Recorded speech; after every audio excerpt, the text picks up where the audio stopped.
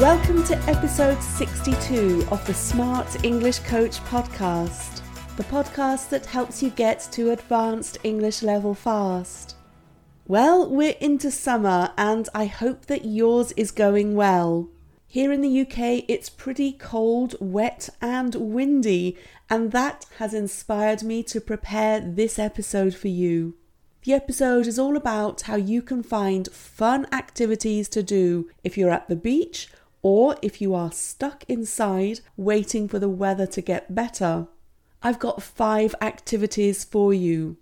The first one is to challenge yourself with quick word games.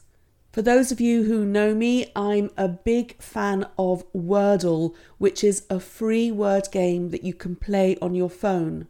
With Wordle, you get 6 chances to find a 5-letter word. So it's great for spelling and vocabulary. Obviously, some days the words are easier than other days.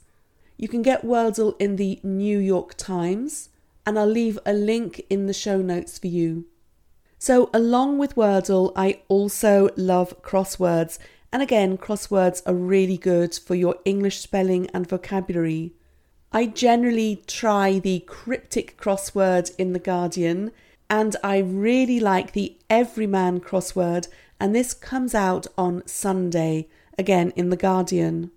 In the Everyman crossword, you can find some really nice speaking phrases, and there are lots of anagrams. You'll also probably find a few cultural references in there as well. So that's word games. My second idea is to start the day with a 5-minute news roundup. So here, all you need to do is to read the headlines in a news story. You'll probably get some idioms, some phrasal verbs, and some really interesting vocabulary. From the headline, can you guess the story? I think you can a lot of the time. And some really good free newspapers you can do this are The Guardian and The Mirror. The Mirror is what we call a tabloid newspaper, so there are lots of big headings and photographs. But the great thing about The Mirror is that you get lots of informal, everyday words and phrases. My tip for reading The Mirror is just to choose a story that appeals to you.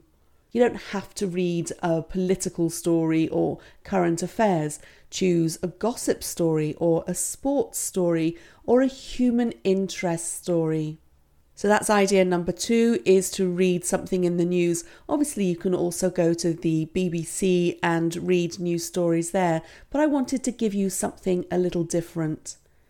Tip number 3 is to choose a non-fiction book and combine it with personal or career development. So non-fiction is probably easier than fiction, and it has the added bonus of helping you in another area of your life. So I've heard a lot about the book Atomic Habits, and that's on my list of books to read. But really, the world is your oyster, as we say, when it comes to subjects. So you can choose any type of non-fiction book: history, science, health. Just choose a subject that you're interested in. I also want to mention the work that my colleague Fabio Cerpelloni does. Now, Fabio runs non-fiction book clubs, and I'll put the link to those in the show notes as well.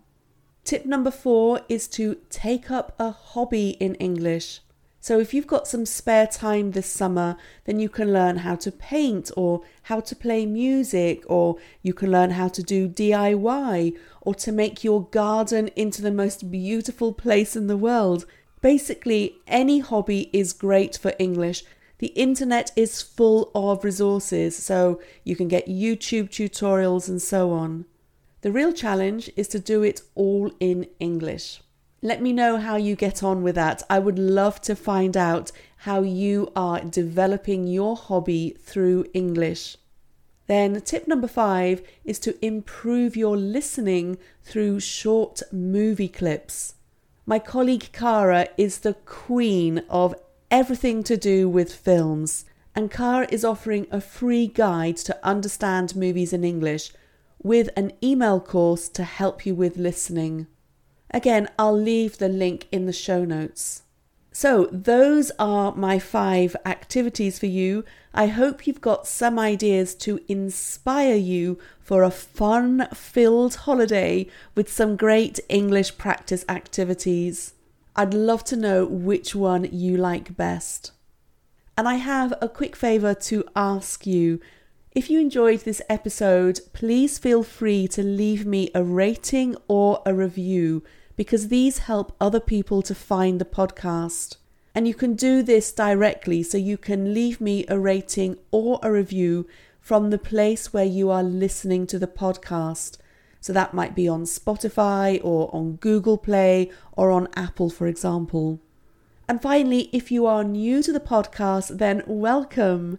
Make sure that you never miss an episode of the podcast. To do that, go to the page smartenglishcoach.com and then scroll down. You can leave your email address and then I will send you an email every week with details of the new podcast episode. That's all for now. Enjoy your summer, enjoy these activities, and we'll speak soon.